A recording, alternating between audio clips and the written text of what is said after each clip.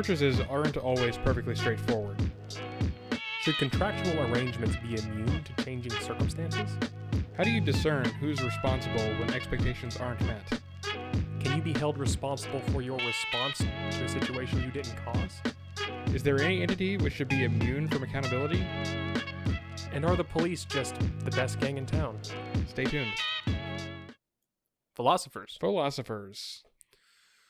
All right, David, what are we talking about today? So, this is something that I saw a video about this week, and it sounded like an interesting topic. I have a working title: Expectations in Business. The idea here is when you're doing business with somebody, where if we go beyond a simple transaction, obviously there's the very simple transaction of I hand you cash, you hand me thing, our business is finished. Sure. If we have ongoing business, then by the very nature of this, the fact that we can't foretell the future perfectly, we have to make some assumptions about what future conditions are going to be. We're talking about like contracts necessarily? Could be contracts, or in the particular example that got me thinking about this is a lease. Okay. So, like, for instance, if I sign a lease where you're going to let me use a space for a year, it's a typical length for a lease. There's an assumption that the place is still going to be there in a year, for instance. Well, we can't know that for sure. Now we can, of course, cover this in the terms of our lease. Or I think in the case that the space is just destroyed by a natural disaster or something like that, most people are just going to be reasonable about it and say, okay, well, you don't have to pay me rent because it's gone. There is no space anymore. Yeah. Right. Well, what's interesting here is that this concept of, oops, this didn't work out the way we expected, seems to sort of exist on a spectrum, kind of. I think, like, so the thing that goes through our heads if the space is destroyed is, well, we couldn't have seen this coming. Obviously, I didn't rent this space to keep paying you for it even though it's not there anymore. Like, I'm getting I paid for it, I leased it from you because I saw value in it over the next year. Right. It was going to be not an asset necessarily, but in the traditional sense, but I'm leasing a utility. Yes, I'm leasing it because I can pay this amount but get more than that for what it's providing me. Right. This is particular to commercial spaces. It's different from renting a home. Sure. So I'm expecting to get a certain amount of value out of it. Now, suppose something happens. I'm the hypothetical business owner. Suppose something happens where I'm no longer able to run my particular business. This something is outside my control, and it's not a market force. It's not like I'm I'll steal the example from the video that I'll reference. I'm not a VCR salesman in 2020 who obviously is not going to make any money running that business now. So it's not a thing of market force. Particularly the example that was given that I'm basing this on is it was a temporary legal mandate that this type of business not be allowed to open. Now, I signed a lease with you with the expectation that I will be able to do business in this space for the whole year. Right. If 3 months into the lease, it turns out, oh, I'm actually not going to be able to do business here. The question is, do I still owe you the same amount? Should I still have to pay my full rent now that I cannot get the utility that I reasonably expected at the beginning of the lease? Right. I guess it depends on who you are. Yes. Because I can see it from both sides. Like, if I'm the landlord, the space to me is my income. Leasing that space is my business, you know?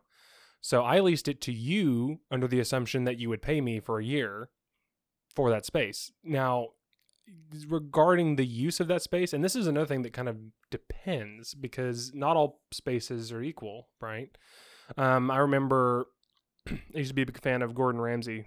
This is an odd place for going to, but he talked about restaurant space rentals and when to pay up and when to pay down. You know, like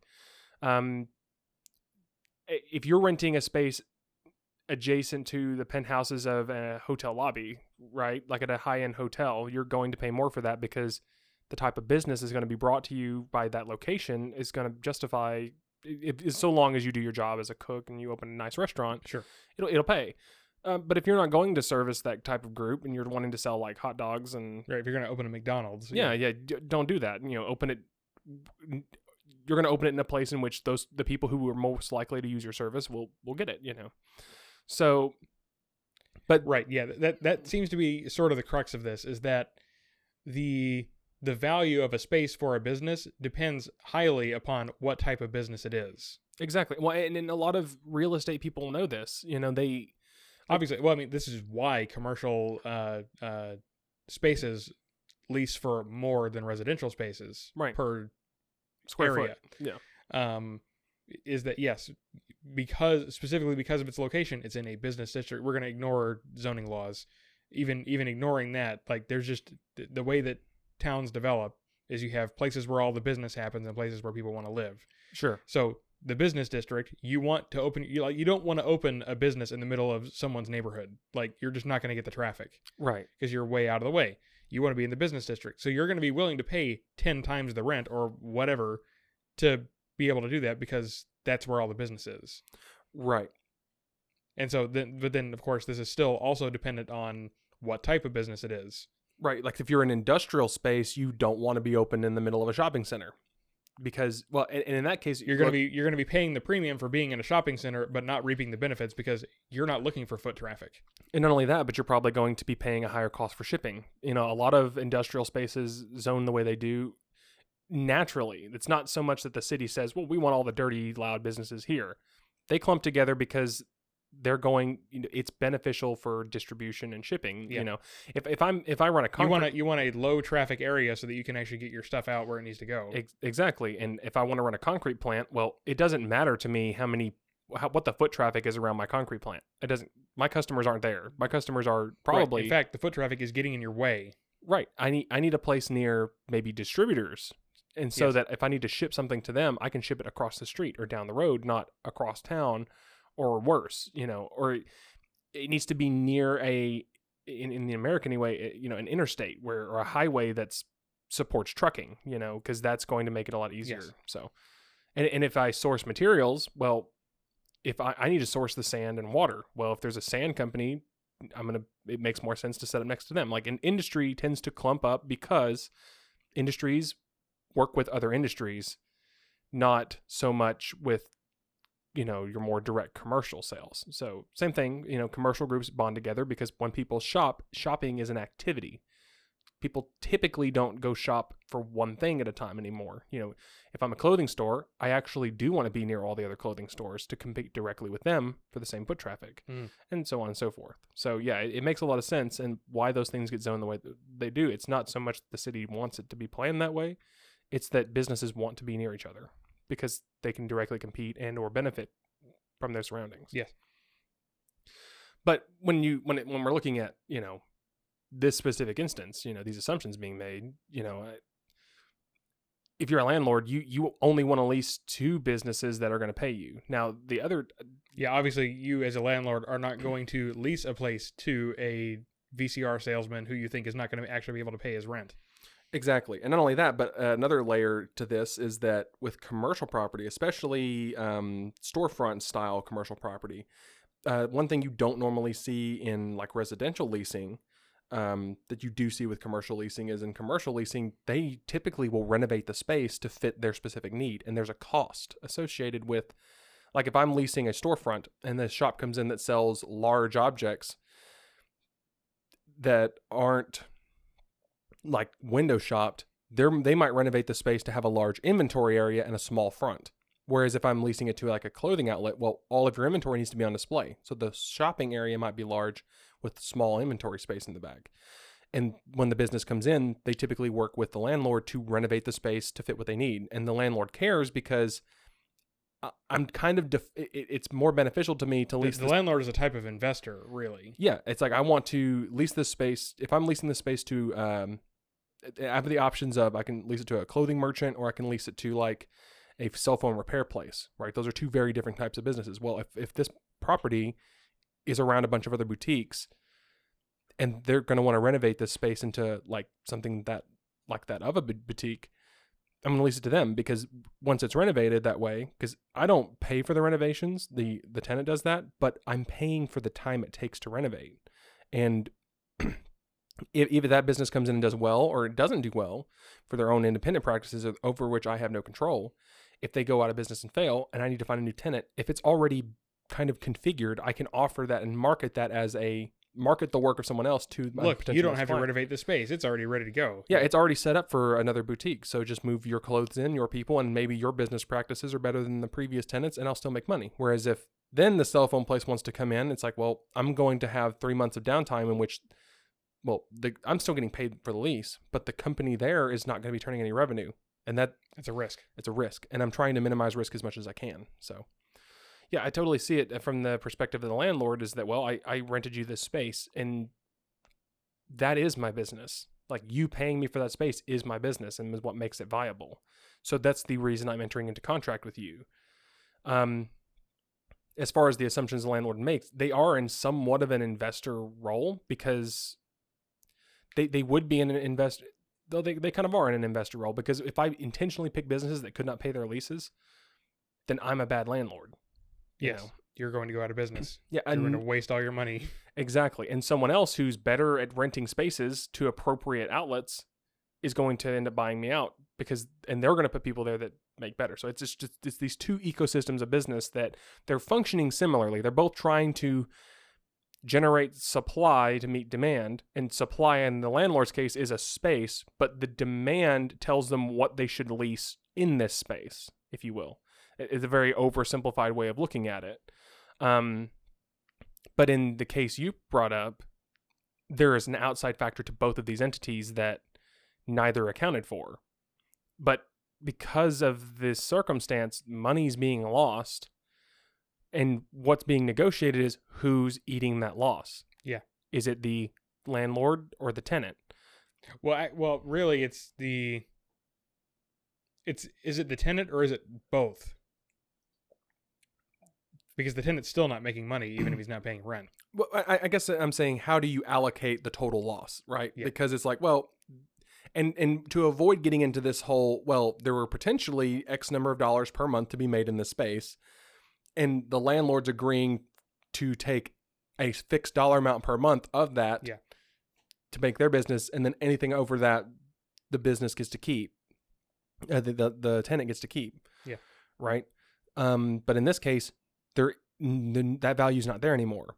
So yeah, the crux of it, I think, is here.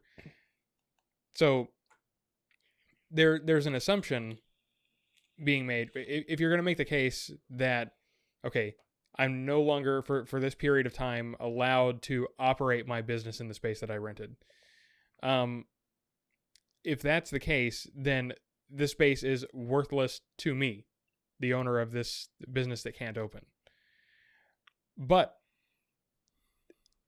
if any business is allowed to open, then that means this space could be useful to someone else. Right. So that, yeah, the question becomes, like, is it okay? Like, is it right for me? Well, obviously you need to come to an agreement with your landlord, but Yes. but is the appropriate response to come to an agreement where you pay less rent because you're getting less utility? Like, you should obviously have to pay something for having the space reserved. Right. But like, a suggestion that I've heard is that you should pay like the equivalent that you would expect to pay for storage space of the equal area. You're storing something in the space. But I think also, yeah, you must consider the landlord's other course of action that they could take depending on the terms of the lease, which is to evict you and lease it to someone else who can actually make money in the space. Yeah, and I think that discussion can go multiple ways. So if I'm the landlord, and let's say you opened up a I'm going to pick a really niche business, but it's one that's been regulated before. Okay. That's interesting. So you're going to open up a tobacco shop. Okay. Or a vape store. I'm going Sure. to lean on that example again because I'm more familiar with it. Yeah. So you start selling vape stuff, and you ran your projections. You know, you can be profitable. You should be able to be. I've profitable. got my business plan. We're ready to rock. You're ready to rock and roll. And for the first 3 months, you do great. You go gangbusters. You know, you make plenty of money. Then the law changes, raising the age of those who can consume. Well, you look at the data you've been able to collect and realize that a majority of your customers were in the 18 to 21 group. Well, that's the group that just got cut. They can't Right. legally So I just purchase. lost a huge fraction of my business. Yeah. Right. Now, there are, to add to the complexity, you know, maybe this law is a city ordinance. You know, it's something that can be changed and you're advocating for it to change. But until it does, you're on the decline. Like you realize you cannot support your business anymore on this. Even though the location was perfect for it, you can't support it. Now, Yeah. My market was arbitrarily removed from me. Yeah. right. Now, the landlord didn't do that to you. No. But the landlord now sees that the business that he's chosen to fill this spot can't make money anymore unless things change. But that space might still be valuable for a different type of business. So from the landlord's perspective, you get to make the risk assessment of, okay, I potentially continue my lease with someone who, as of the way things are going, are not going to be able to afford the space. Yeah. This person is going to go out of business. They're going to go out of business unless something dramatically changes. But the same front would be great for selling, you know, brownies or whatever. Like I could put a Sure. small bakery here and it would do just as it wouldn't have done as well as this business would have in the previous market. But it's going to do better than it's doing now, and that I Exactly. can foresee. Yeah. So, the question is, it also kind of depends on the term of the lease. Like, can the landlord terminate the lease with any kind of notice or whatever? You know, how that works out. But it needs to be an honest discussion between the landlord and the tenant. But if I were the landlord, I would say, look, you know, you and I both know how this is going to go. And so I'm going to want to fill this spot. Now, I'm incentivized at this point to just get them out as soon as possible and replace it. Now, and that can mean things like, I'm just going to terminate your lease. You don't have to pay me for this space anymore, but get out in 30 days or 60 days or whatever. Or you say, you know, I'm going to be shopping for a new merchant to put in this spot. And as soon as I find one, that's when your 30 days, 60 day, 90 days start, you know, if the term of the lease allow that, Yeah. You know. But what happened in this specific case that made it so interesting to you? You know? So this was a case, I think the business was a restaurant.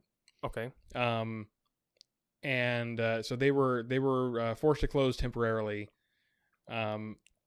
So this ended up going to court. I don't know the details of how it ended up in court. I don't know if they were refusing to pay rent at all or what, and I don't know if it was a refusal or a complete inability, just money was gone. Regardless, the court ruled that because the business was not able to open, that the space was worthless. And therefore the landlord had no claim to rent. That sets a couple of interesting potential precedents, Yes. in my opinion. The first of which is, can you even be a landlord over a space that's, air quotes, valueless? Because I love my swamp. This is my pile of junk. Yes. yes, yeah, get out of my swamp.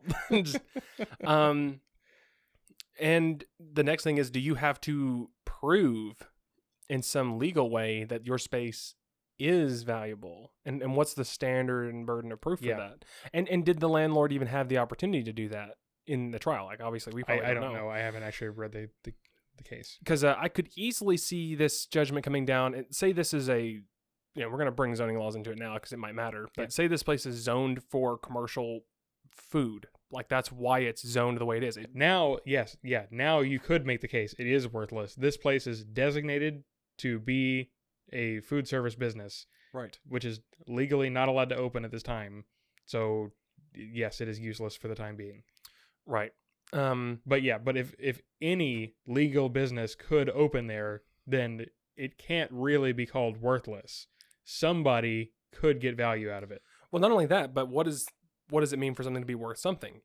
I think someone's willing to pay for it. Exactly. So all I would have to say is the landlord says, well, here's my next tenant ready to go. He's ready to pay me for it every month. Here's how much it's worth. And here's how much he's willing to pay. So it does have value, regardless of whether or not you think it's you, the court, or you, the current / soon to be previous tenant, thinks it's worthless. It is worthless to the previous tenant and under the circumstances of the previous tenant. But it would not be under the new tenant. So and that's what I think really kind of sticks out to me is like, oh, you can't rent the space because it is currently valueless under its current situation. That says nothing about how much value it could have under a different tenant. I think using a tenant as the standard for how much money that could be made in a space under that situation is how you get stuck with a tenant who just never pays his rent, but owns that property so long as, it doesn't own the property, but can hold it. And right, has control. Yeah. And in doing so, holding it denies the landlord any income for as long as that situation exists, until either the tenant, who is incentivized to move if they could make money elsewhere, right? Because the tenant's not making any money either, or you could just be every bitter tenant and say, I'm just going to take you down with me, like saying this is the only space this landlord owns. I don't know. I don't like that a court ruling is necessarily being made on speculation, though. But I also don't like that it's being fixed to an arrangement that could easily change if people were allowed to freely change it, because me as the landlord would even be willing to like say, okay, well, I will forgive all of your payments you weren't able to make in this time. You don't owe me for it. Just get out. You know what I mean? Because I as a landlord would not want to even go through that process of trying to back collect rent. I'm still losing money as long as they don't pay. And I'm having to spend money to make sure they pay. And you could do the cost benefit on that. Like if it was an obscene amount of money and you for cheap could try to get someone to collect, maybe it's worth it.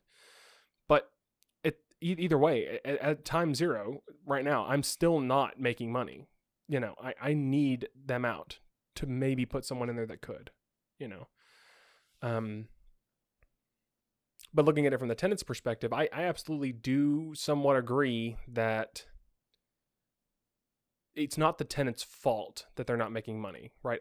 Especially under the situation you outlined. Right, completely unforeseeable circumstance. Exactly. And not only that, but circumstance under which you had no control. Because sometimes it's unforeseeable, but you could have done something to avoid it. But in this case, there's nothing you could have done to avoid it. It wasn't your choice in any way, shape, or form to be shut down.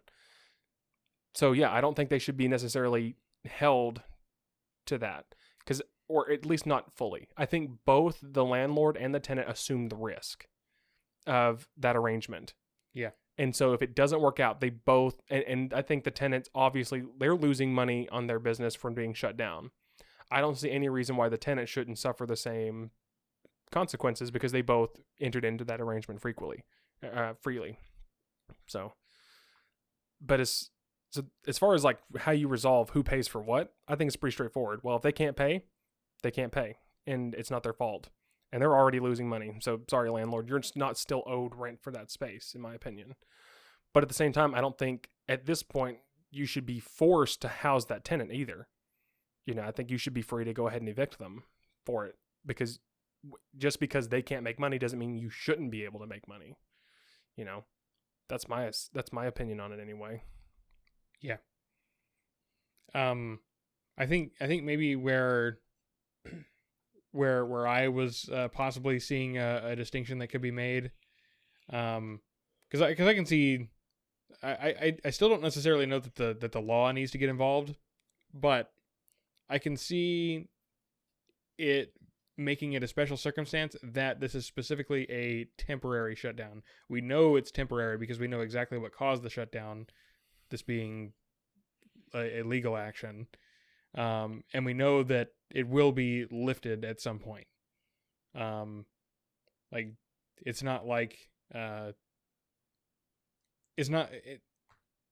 specifically because the legal action was specified to be temporary. This is distinct from the hypothetical vape shop who had its market cut out from it by illegal action, but we cannot reasonably foresee that legal action will be undone. Right. Like, as far as we know, this is going to last for decades. This business has no chance. Right. Um, At least not in its current space. Yeah. They might be able to reconfigure for a cheaper space and still service a smaller portion of their previous market. Right. And become viable again, but it's not in this space. Yeah. So, what do you think? Do you think that's a meaningful distinction, or does it not? I think it is meaningful. And here's why. Let's make it not the government for a minute. Okay. Say a other business moves in next door, and it's a soap company. Let's just make it easy. Okay. And they have an accident, right? Okay. And because of their actions, you have to shut down your business because there's a hole in the wall, a gas leak or something like that. There's a chemical spill. Yeah. And it's going to take a month to clean up. And the government says, well, by law, you can't do this, but it's not the government's fault that you're shut down necessarily. It wasn't the original action that caused the shutdown. Or just say you shutting down because you can't safely house your employees in this building with these chemicals floating around. What would the tenant do? Like a pipe burst or something like that. Yeah. Yeah. So it's not the tenant's fault, but we know that it will be resolved. Right. But the landlord says, well, I still need rent to get paid because now I'm losing money on this space. Who's paying for it? Or who could legally be sued to cover the damages? This is different, though. Okay. This is a different scenario because in this case, because the space has been rendered dangerous, nobody can operate a business out of this space. So the landlord has no option. He can't just evict the tenant and lease it to somebody else. The space, it truly is temporarily worthless. Well, but here's the thing. If the example we're talking about was zoned to where only a certain type of business could be there, and it is also a space in which no other business of that type would be allowed to be open there, I think it's the same. Yes. So if that's the case, like this analogy works best with this is only a restaurant space and all restaurants are under the same mandate right now. So in my mind, that's a similar situation. The difference being you have a guilty party that caused this, and you can go to that guilty party and say, you cost me business. You know, you're costing me money. You should pay for it. Yeah, that's true. And damages. That's true. We can address, civil damages in that case. Yeah, because it's directly the neighbor's fault. Right. Now, in this case. Now let's go back to the example in which it's, say, the government saying you can't open a business in this space. Okay. Why can't you sue your government for damages for preventing you from doing business anyway? Why does your government get to choose that cost-benefit analysis for you to say whether it's a safe or not business for you to operate? And if they make that decision, then they're going to assume the responsibility because they're the ones making the cost-benefit analysis there, or the risk assessment, and saying it's too risky. You need to stay closed. It's like, okay, so it's your choice, or it's through your actions that I'm unable to make money. So I need you to pay me for the damages for that, because regardless of the realistic circumstances out there, you're taking away my freedom to assume that risk. So pay me until I can assume the risk for myself again. Because and that's to me where it comes down to is who is assuming responsibility here. Yeah. You know, because if the business were allowed to stay open but chose to close, like that's a different circumstance. Let's walk through that example real quick. Say the restaurant says, well, it's not safe for me to operate my restaurant right now. I am choosing to shut down for the safety of myself and my employees. And the landlord says, that's not a risk I want to take right now. I would go find a restaurant that will take that risk and make money. That's different. That's the tenant saying, I'm not assuming the risk. Okay, then you can leave. And I'll find someone who will, if I'm that kind of landlord. And in that case, if there is someone willing to take that spot, there's no reason why business as usual can't resume. Because now you're forcing it on the landlord, your choices as a business owner and the tenant. Mm-hmm. So yeah, get out because I need to make money. But if neither of you got to make that choice, a government entity did, Well, the government entity is the one who's saying, I'm assuming the responsibility for the safety of all people using this space. Okay. If you're taking the responsibility for that, then you also need to take responsibility for the bill. You need to take responsibility for the consequences of that decision. And that's the way I think it should play out, personally. As much as I hate seeing government spending money back on businesses that they don't even have, it's the people's money. In this case, if you just look at the government as a singular entity, it makes sense to me to kick them the bill and say, all right, cool. Well, if I can't open because you said so, then you can pay the bill for the obligations that I signed up for, not knowing you were going to do this. Just like you would if the neighboring company caused a chemical accident, same thing. Even though it's not the government's fault, maybe, that the circumstance that forced the government's hand to do this, if you will, the government still made a choice. The government didn't have to do that. Even if they argued that they did, they didn't actually have to do anything. Well, right. Well, and if the government were responsible for any damages in a case like this, that would weigh into the cost-benefit analysis. Like, yes, they're having pressure, whatever political pressure there is to make that decision. That might be counteracted by the millions or billions they might have to spend to shut down businesses. Yes. And I think that's what should happen, because now, because assume the government, because if we're saying the government had a choice, let's look at the other alternative. So the government doesn't shut you down, but just says you shouldn't be open right now, but we're going to let you make your choice. The business chooses to be open anyway, and say people do get sick or people do get hurt. Now the government's not responsible for that, the choices of the business. Yeah. And the business, having assumed that risk, would be expected to. That's why it's called a risk. Yeah. Yes, they would have to assume the responsibility for the consequences of their actions. And then you could even go further and say, well, it's the customers who chose to come in here, and be potentially exposed to dangers as long as they were informed. So the customer took that risk. So the customer is responsible for covering their own health. And now we're back to where we started originally, which is it's the individual who gets to make that cost-benefit analysis and be responsible. But when you take that choice away, you also need to bear the responsibility of that choice, in my opinion. And I don't think the government should be exempt from making that from that paradigm. If you're the one who's asserting control and saying, I'm in control, I'm making the decisions, you need to be responsible. And if you're not for the negative, you can't be for the positive. You can't claim to have saved lives if you're not also willing to accept the damages.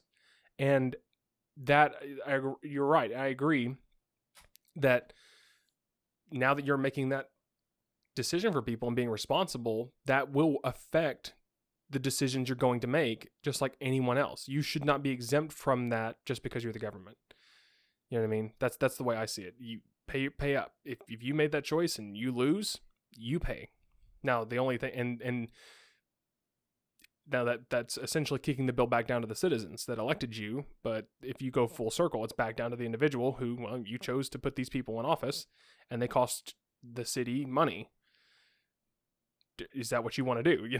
Yeah. Are you comfortable seeing your tax dollars going to be paying for businesses that can't open? If you're comfortable with that, then it shouldn't be a problem. The government would still make that decision. Like, yeah, well, the majority of the citizens think this is still a good idea. We'll pay.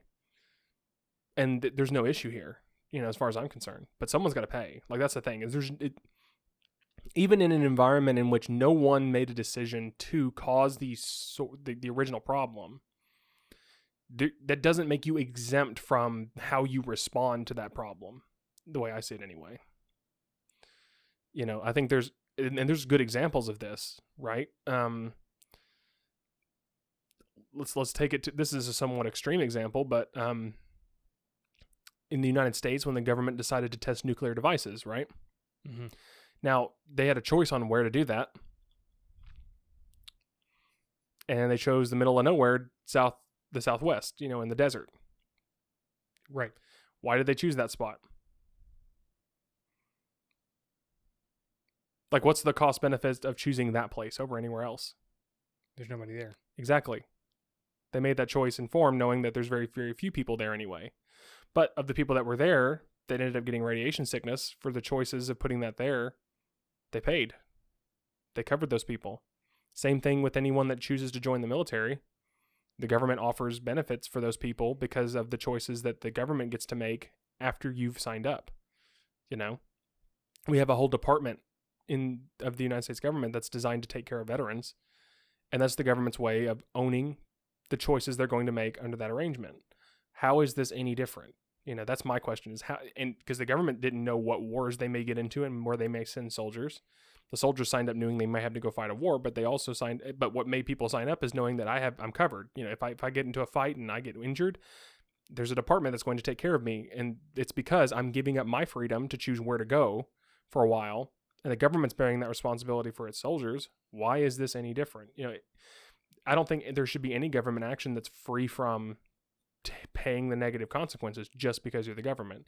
The issue, though, is who's going to make them, because they have the monopoly on power, like in this dynamic. If you have the monopoly on force, then that also kind of factors into your decision making. Well, I don't have to pay. Who's going to make me? Yeah. And there's the void where it's like, well, who is going to make them, and who can? So in the area of this business, it's like, okay, well, the government's refusing to pay up.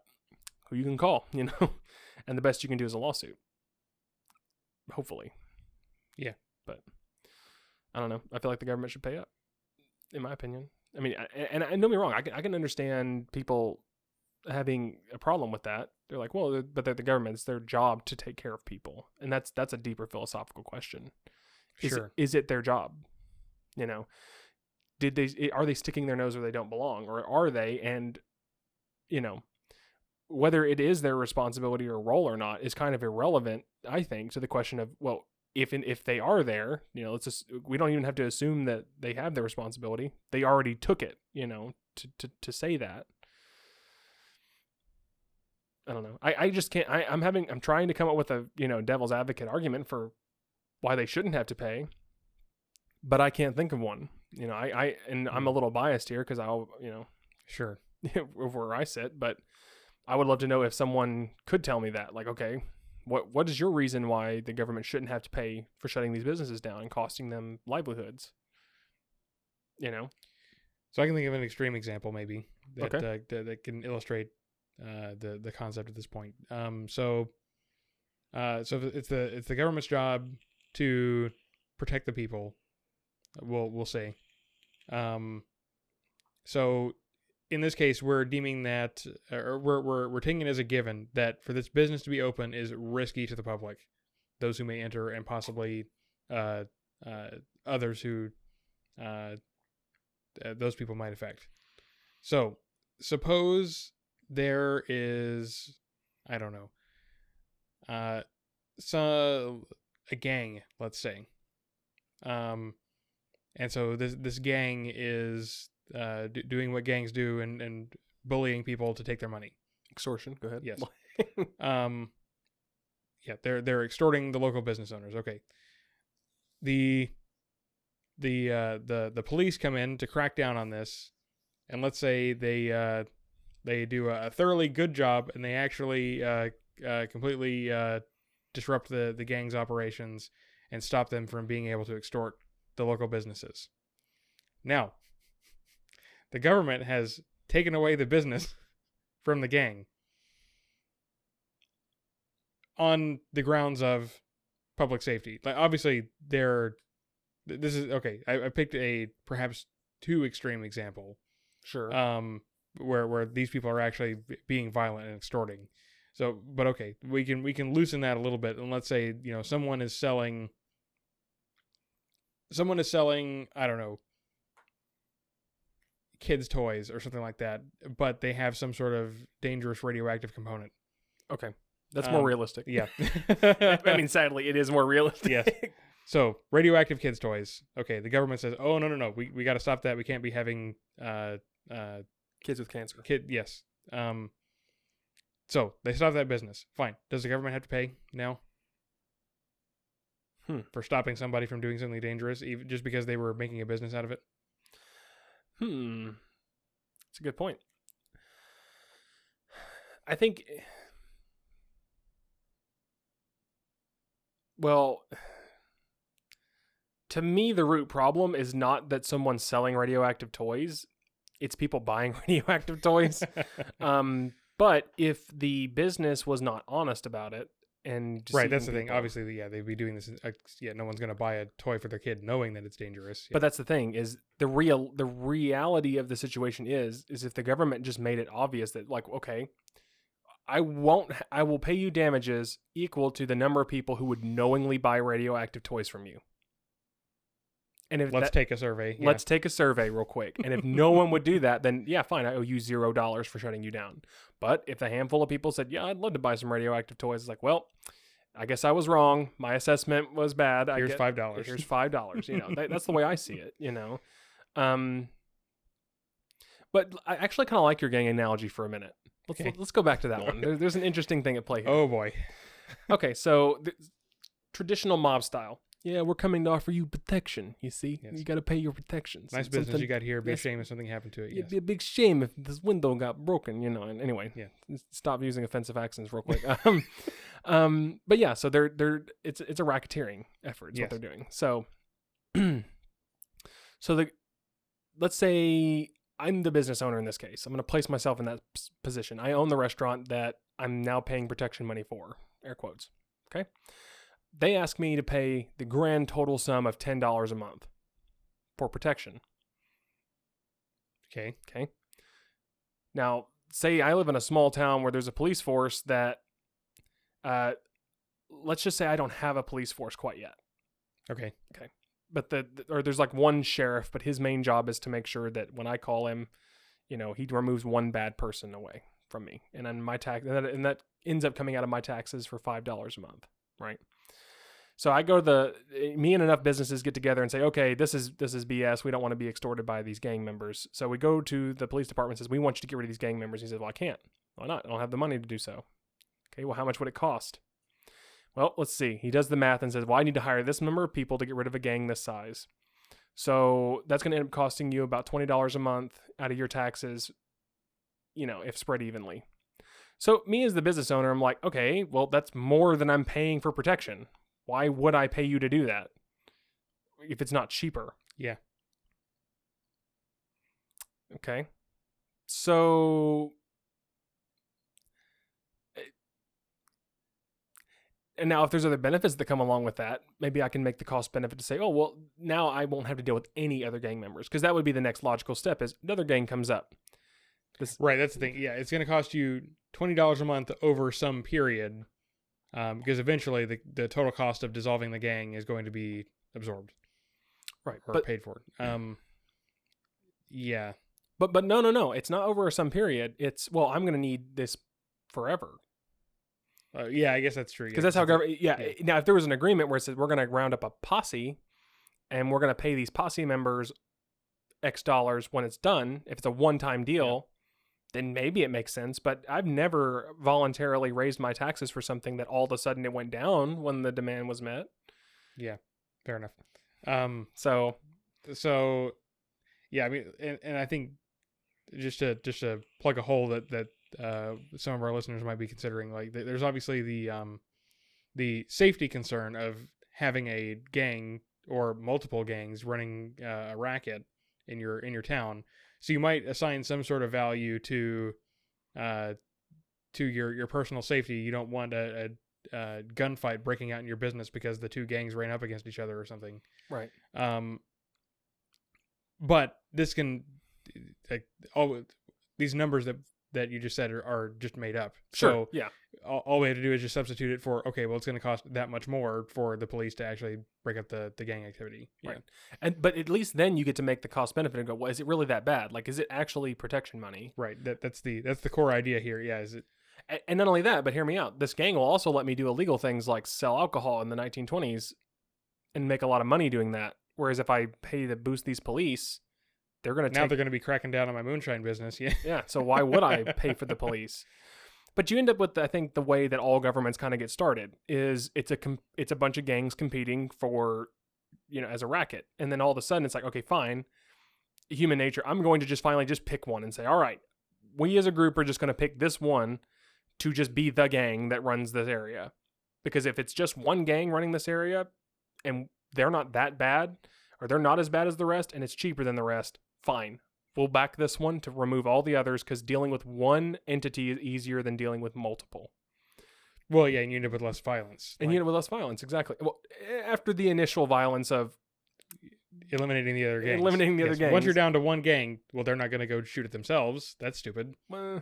probably not, but Not on purpose. not on purpose anyway. But yeah, and so it's just a way of picking who you want to be your police, because you could easily just turn around and say, okay, hey, mob, you're charging me $10 a month. I know that, but I'm also having to pay $5 to this guy. What if we just made you the police now?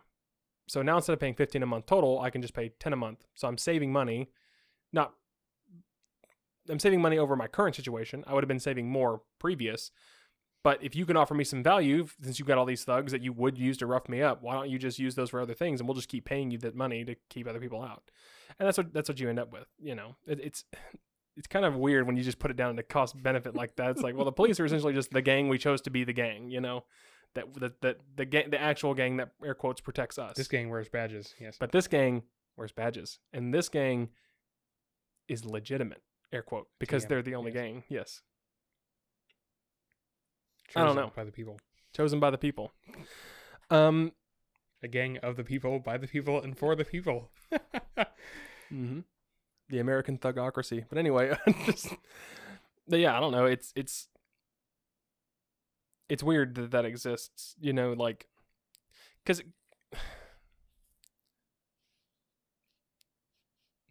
it's just weird to me when you put it in terms like this. It seems so simple.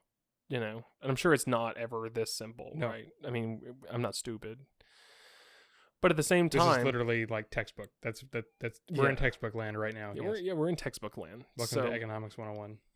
Because I mean, taking the real devil's advocate here and saying, well, what about the government? Okay, back to our original analogy, the government told you can't be in business for a certain period of time. Mhm. Why do they choose to do that? You know.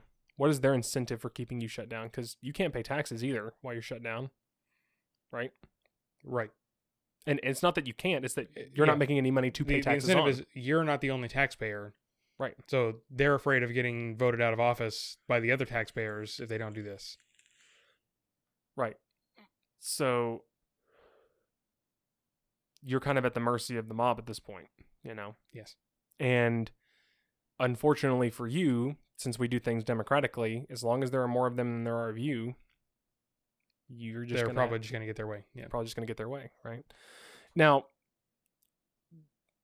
you could always make the appeal that, well, but now these people that aren't paying me to be in business are the same ones who are telling me to be shut down, right? So is it really the government's fault that you're being shut down, or is it the business ecosystem? Because your customers, assuming all your customers are of the same area and they're paying taxes for that government, and they're also the people that use your service, right? Well, if they're paying taxes for the government to shut you down, don't they also want you to be shut down and wouldn't patronize your business anyway, therefore also giving it no value? And then we run up against a fun thing called human psychology. Human psychology. In which, yes, they would totally still go to your restaurant even if it's dangerous. I mean, unless it were just overt. Like, obviously, if there's, like, flames licking the ceilings when they walk in, they see it, like, they're going to leave. But right. But it is weird. It's the people are looking for an out. Like, well, it's not that I don't want to go to that restaurant. I do, but I'm paying for someone to tell me no. Yeah. And licking that boot, you know? Like, yeah. But the fact that it's a democracy is only 51% of the people have to lick the boot, you know, and then it's all of a sudden what everyone has to do, you know, and the government has to crack down because they need 51% to make that call. But the other 49 that could have, you know, and I think that's another interesting scenario. I have a new analogy for you that I think is going to be real spicy and good. Okay. Since we've got about 10 minutes left. Okay. I run a gun store. Okay. You think you see where this is going. I run a gun store and I sell all kinds of guns. And it just so happens that only 49% of the population owns guns and wants to have them. The other 51% do not personally own any and do not want any. And then there's a gun crime committed. Now the 51% says, well, this is the gun store here that's causing the problem. You know, they sold that gun to that guy who did that awful thing. We're going to lock you down, or we're going to make it so that you cannot run your business through the government. And these same 51% wouldn't have been the people that patronized your business anyway. But what about the 49% that did, now having a decision made for them by the 51%? And I think that's the problem, is that it's not just this one person that's now no longer able to pay. It's the 49% that you're removing that 49%'s ability to spawn and operate businesses, because very, very seldom is it that a business services 100% of the population. Unless you're the only gas station in town, which is very rarely the case, as long as there's significant competition, very, very seldom is it one business that serves everybody, but you create a vacuum when you do that, I think. If 51% of the population says, all right, we're shutting this gun store down, well, now there's all this money that was wanting to be spent on that, and that demand's still there. The demand doesn't just disappear because I hate the argument that, oh, the demand's there because the supply's there. No, that's not how that works. The supply is what changes. The supply wouldn't have gotten there. Exactly. I didn't think people would want to buy it. Yeah. Yeah, the supply follows the demand a lot of the time. It's not the other way around, Obviously, there must be at least a little supply for people to decide whether or not they want something. Sure. But that's not sustainable if there's no demand. But the thing is, all you have to do is have that little bit of supply one time. And that demand doesn't go away when the supply goes away. Right. So and you don't necessarily even need a supply, as we can see with things like crowdfunding websites.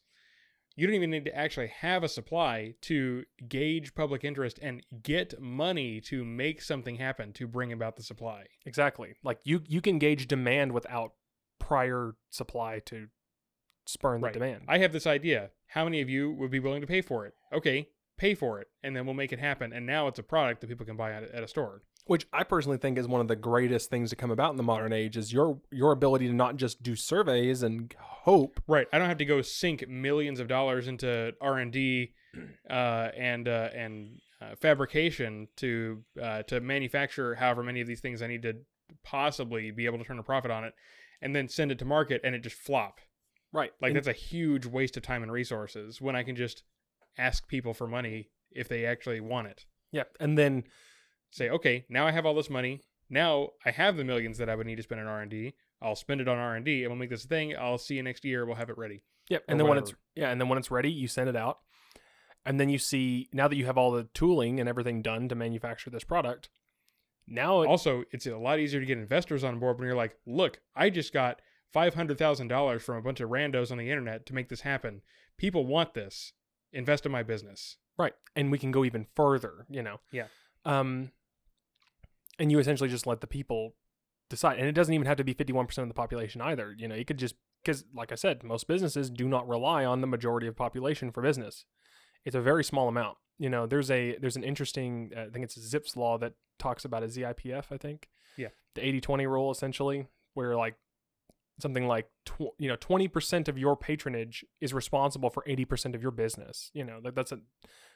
I don't think that's actually Zipf's law, but it's close. Yeah, it's close. It's not even a hard law. It's just just seems to be what happens in statistics. But I believe it, because you have those repeat customers that they're going to keep coming in and buying your product over and over and over again, and they're the ones you want to keep. But you look at that in the context of a 51% democracy.